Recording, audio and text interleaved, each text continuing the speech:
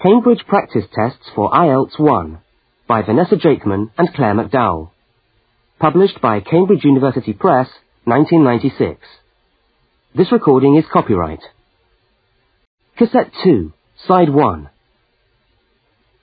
Practice Test 3.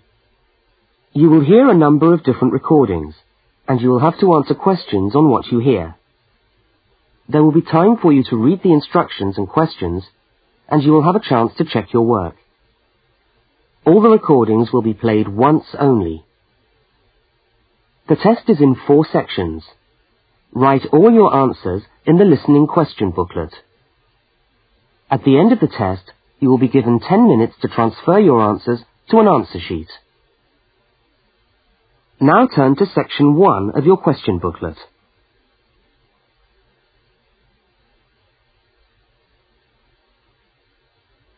Section 1. You will hear a student inquiring about parking facilities. First, look at questions 1 to 4. For each of the questions, 4 alternatives are given. Decide which of the alternatives, A, B, C, or D, best fits what you hear on the tape, and circle the appropriate letter.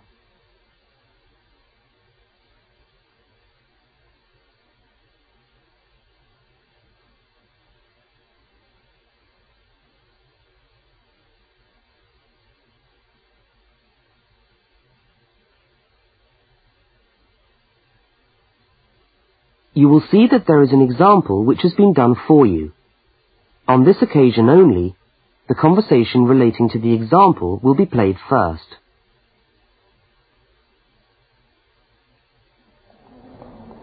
How do you come to the university each day?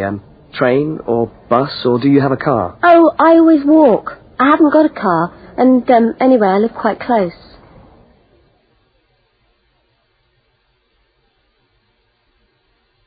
The woman says she always walks, so C has been circled.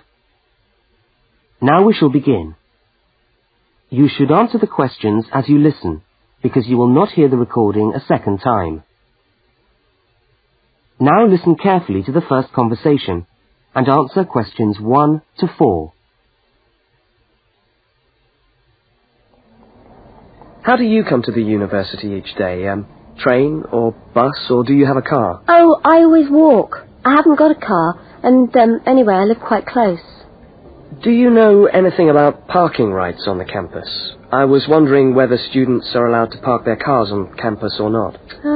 Yes. I think it's possible for postgraduate students, but not for undergraduate students. That doesn't seem very fair. No, I suppose not. But simply isn't enough room on the campus for everyone to park. Do you need a parking permit? Yeah, I believe you do. Where do I get that from? I think you can get a parking sticker from the administration office. Where's that? It's in the building called Block G, right next to Block E. Block G? Yeah. Oh, right. And what happens to you if you don't buy a sticker? Do they clamp your wheels or give you a fine? No, I think they tow your car away. Oh, really? Yeah. And then they fine you as well, because you have to pay to get the car back. I'd better get the sticker then. Yeah. Where exactly is the administration office again? I'm new to this university and I'm still trying to find my way around. Right.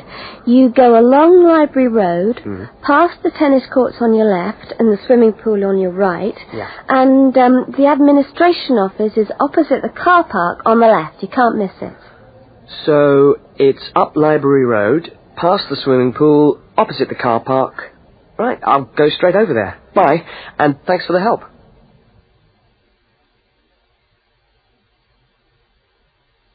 Now you have some time to look at questions 5 to 12.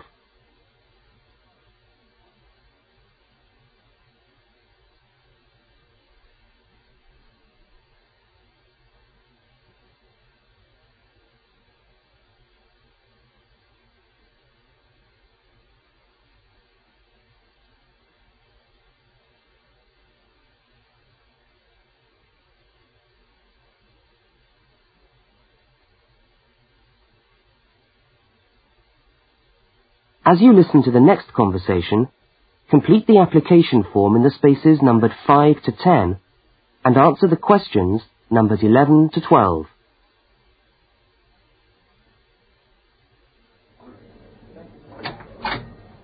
Good morning. Can I help you? Yes, I was told to come over here to get a parking sticker. Is this the right place? Yes, it is. Are you a postgraduate student? Yes, I am. Okay. Well, I'll just need to take some details. Your name? Richard Lee. That's spelt L-E-E. Richard Lee. And the address? Flat 13, 30 Enmore Road. How do you spell Enmore? Oh, E-N-M-O-R-E. And that's in the suburb of Newport. N-E-W-P-O-R-T. Mm-hmm. Faculty? I beg your pardon?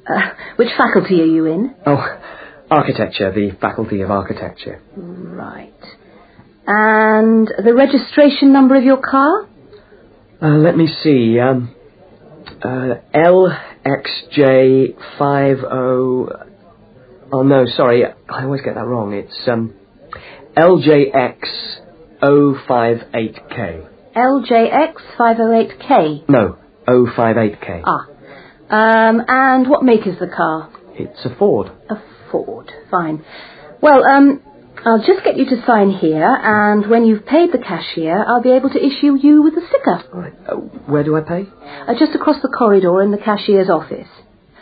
Oh, but it's 12:30 now, and they close at 12:15 for lunch. But they open again at 2:15 until 4:30. Oh, they're not open till 2:15. No. When you get your sticker, you must attach it to the front windscreen of your car. I'm afraid it's not valid if you don't have it stuck on the window. Right, I see.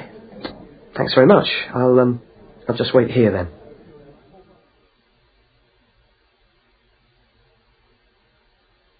That is the end of section 1.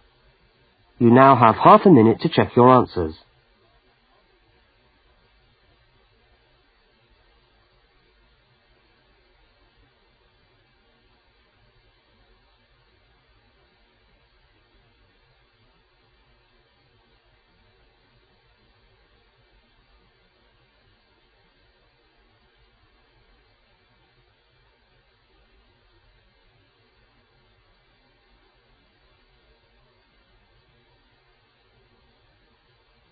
Now turn to section 2.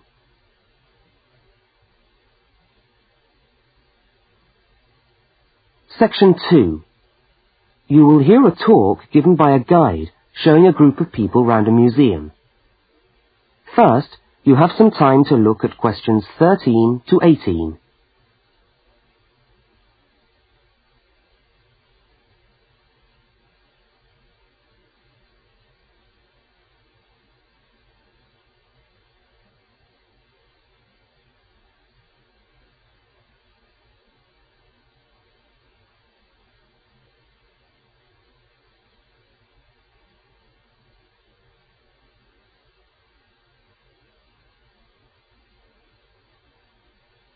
Now listen to the guide and complete the notes by filling in the numbered spaces 13 to 18.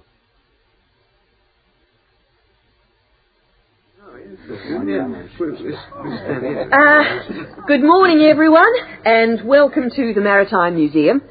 Now, before we commence our tour, I'd just like to tell you a little bit about the history of the museum. As you can see, it's a very modern building, built in the postmodern style, and it was in fact opened by the Prime Minister of Australia in November 1991. It's been designed with a nautical flavour in mind to remind us of our links with the sea. But the museum isn't only housed in this building. There are a number of historic ships docked outside in the harbour which form part of the museum, and which you are also free to visit. And we'll be coming to them shortly.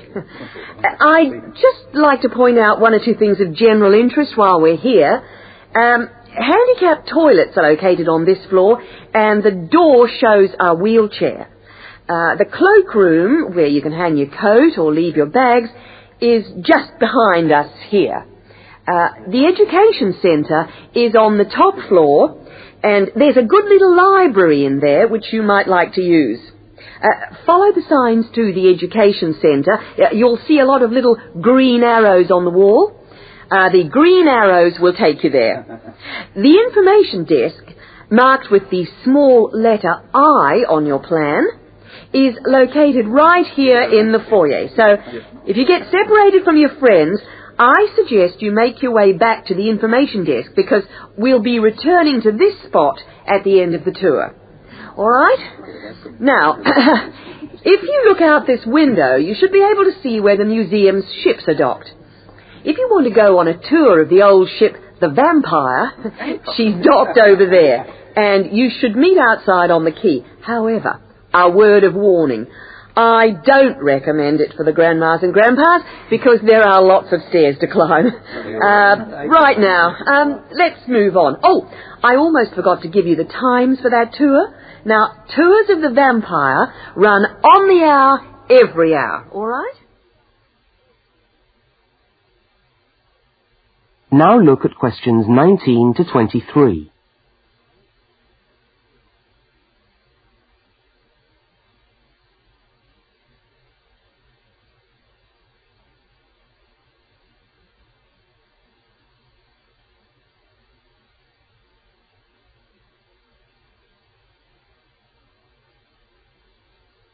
As you listen to the rest of the talk, complete the notes in the numbered spaces 19 to 23.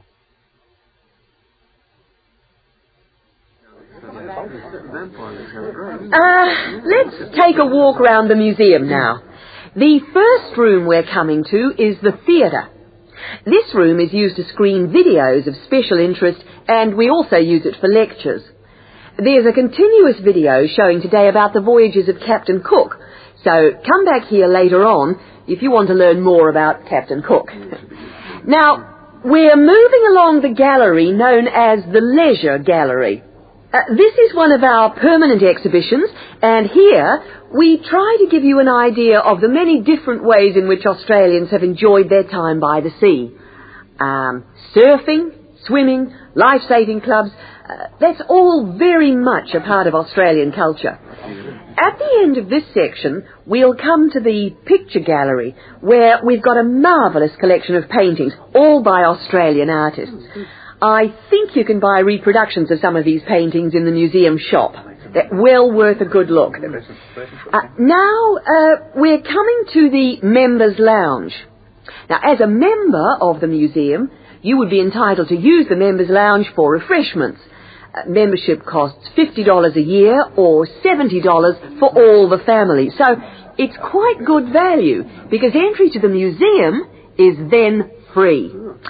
And down at the far end of this floor, you'll find the section which we've called Passengers and the Sea. In this part of the museum, we've gathered together a wonderful collection of souvenirs from the old days when people travelled by ship. You'll find all sorts of things there. Old suitcases, ship's crockery, first-class cabins decorated in the fashion of the day. Just imagine what it must have been like to travel first class. Now, I'm going to leave you to walk around the museum on your own for a while, and we'll all meet back again at the information desk in 3/4 of an hour's time. I hope you enjoy your time with us at the museum today. Thank you.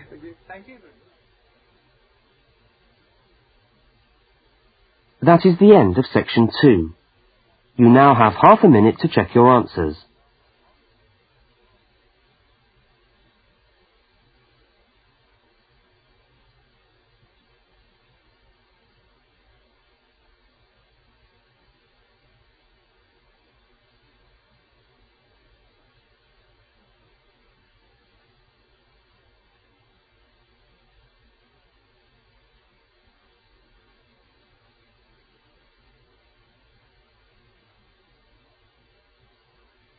Now turn to section 3.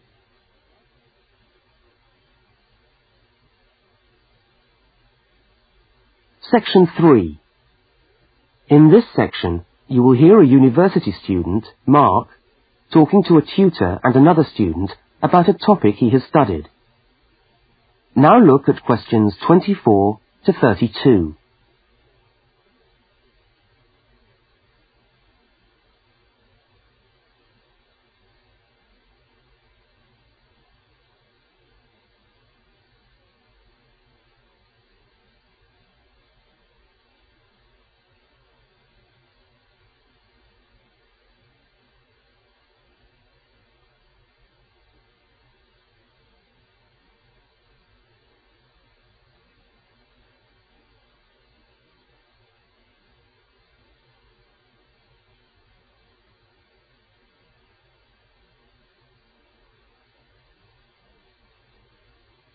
Now listen to the conversation and answer questions 24 to 32.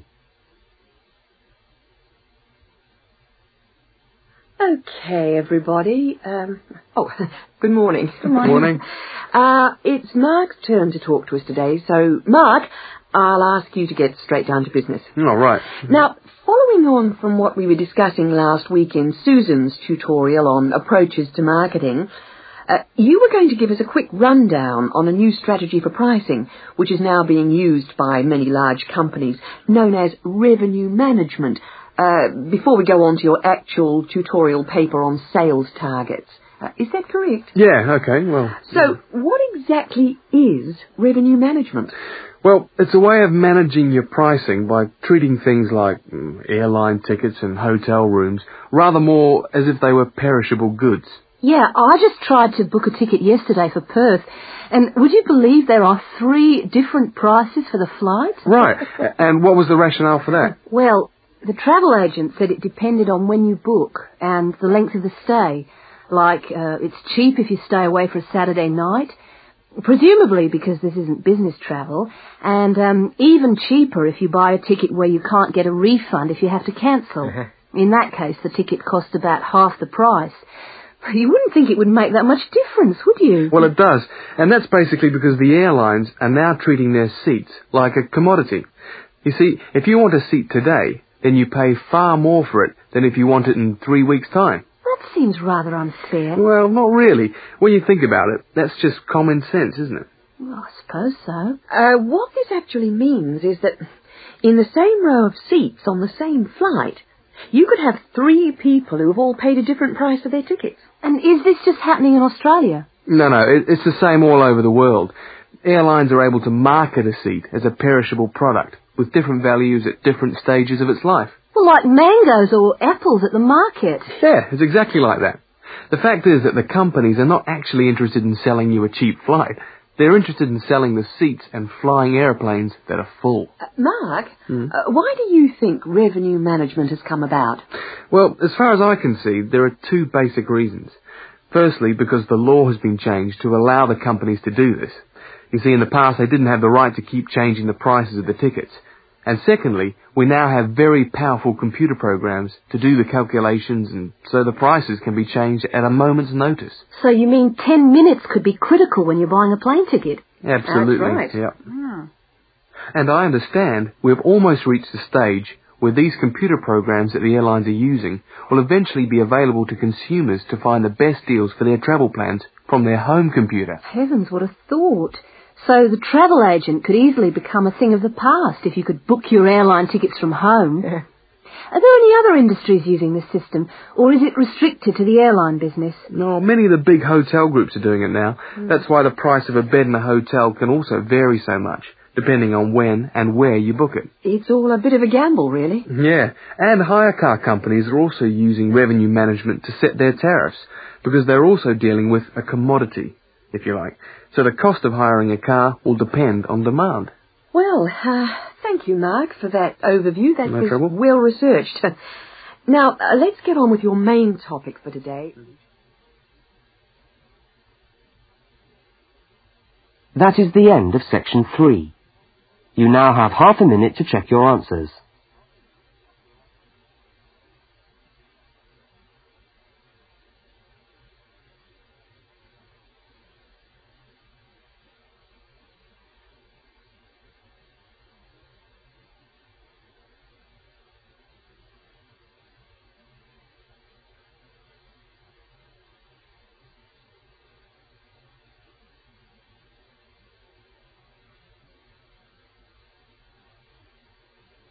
Now turn to section 4.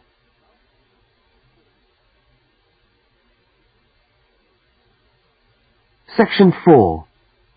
You are going to hear a short talk on space management in supermarkets.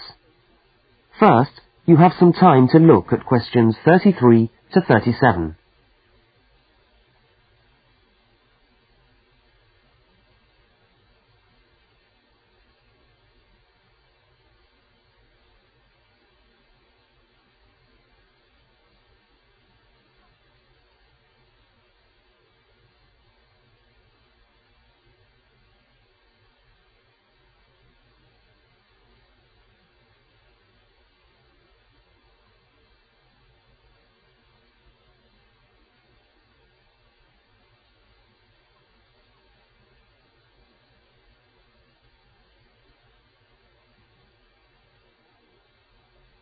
Now listen to the first part of the talk and complete the table by filling in the numbered spaces 33 to 37.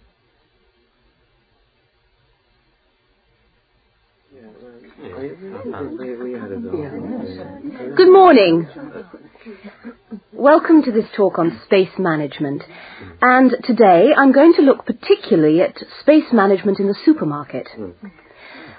Now, since the time supermarkets began, marketing consultants like us have been gathering information about customers' shopping habits.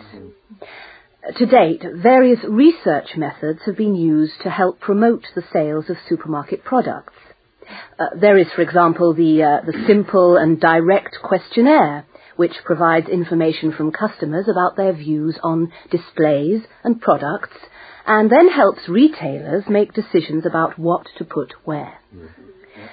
Another method to help managers understand just how shoppers go around their stores are the hidden television cameras that film us as we shop and monitor our physical movement around the supermarket aisles.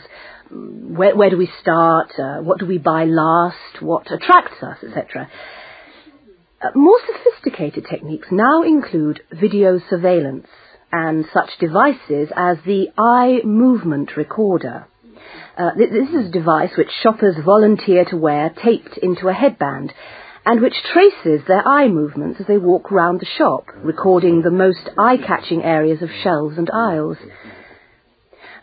But with today's technology, space management is now a highly sophisticated method of manipulating the way we shop to ensure maximum profit. Supermarkets are able to invest millions of pounds in powerful computers which tell them what sells best and where. Now, an example of this is Spaceman, which is a computer program that helps the retailer to decide which particular product sells best in which part of the store. Now, Spaceman works by receiving information from the electronic checkouts where customers pay on how well a product is selling in a particular position. Spaceman then suggests the most profitable combination of an article and its position in the store. Now you have some time to look at questions 38 to 42.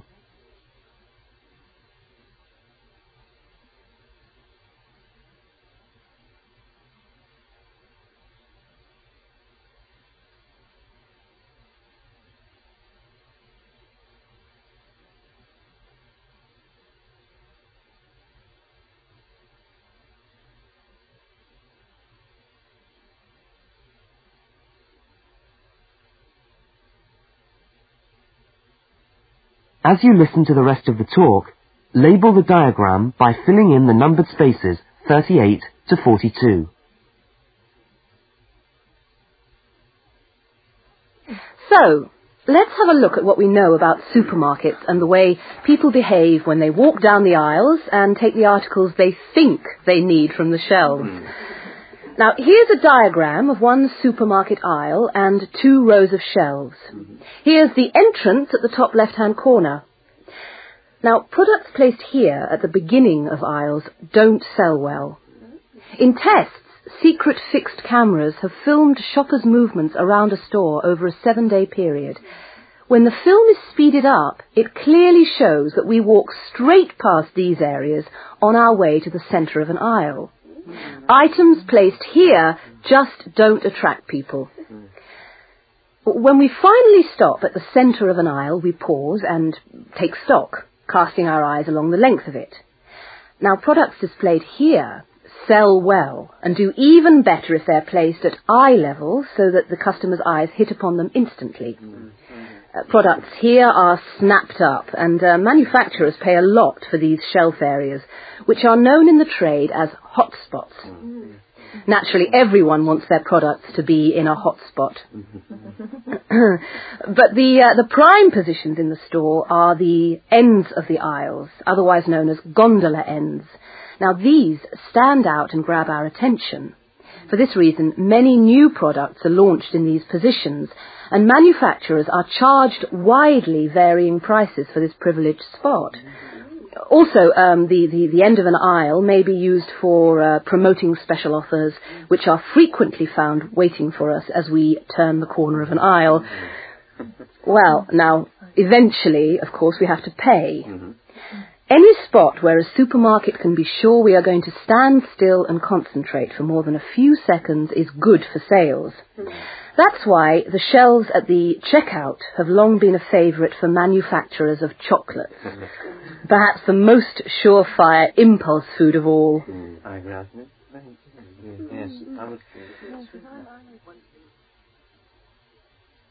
That is the end of section 4.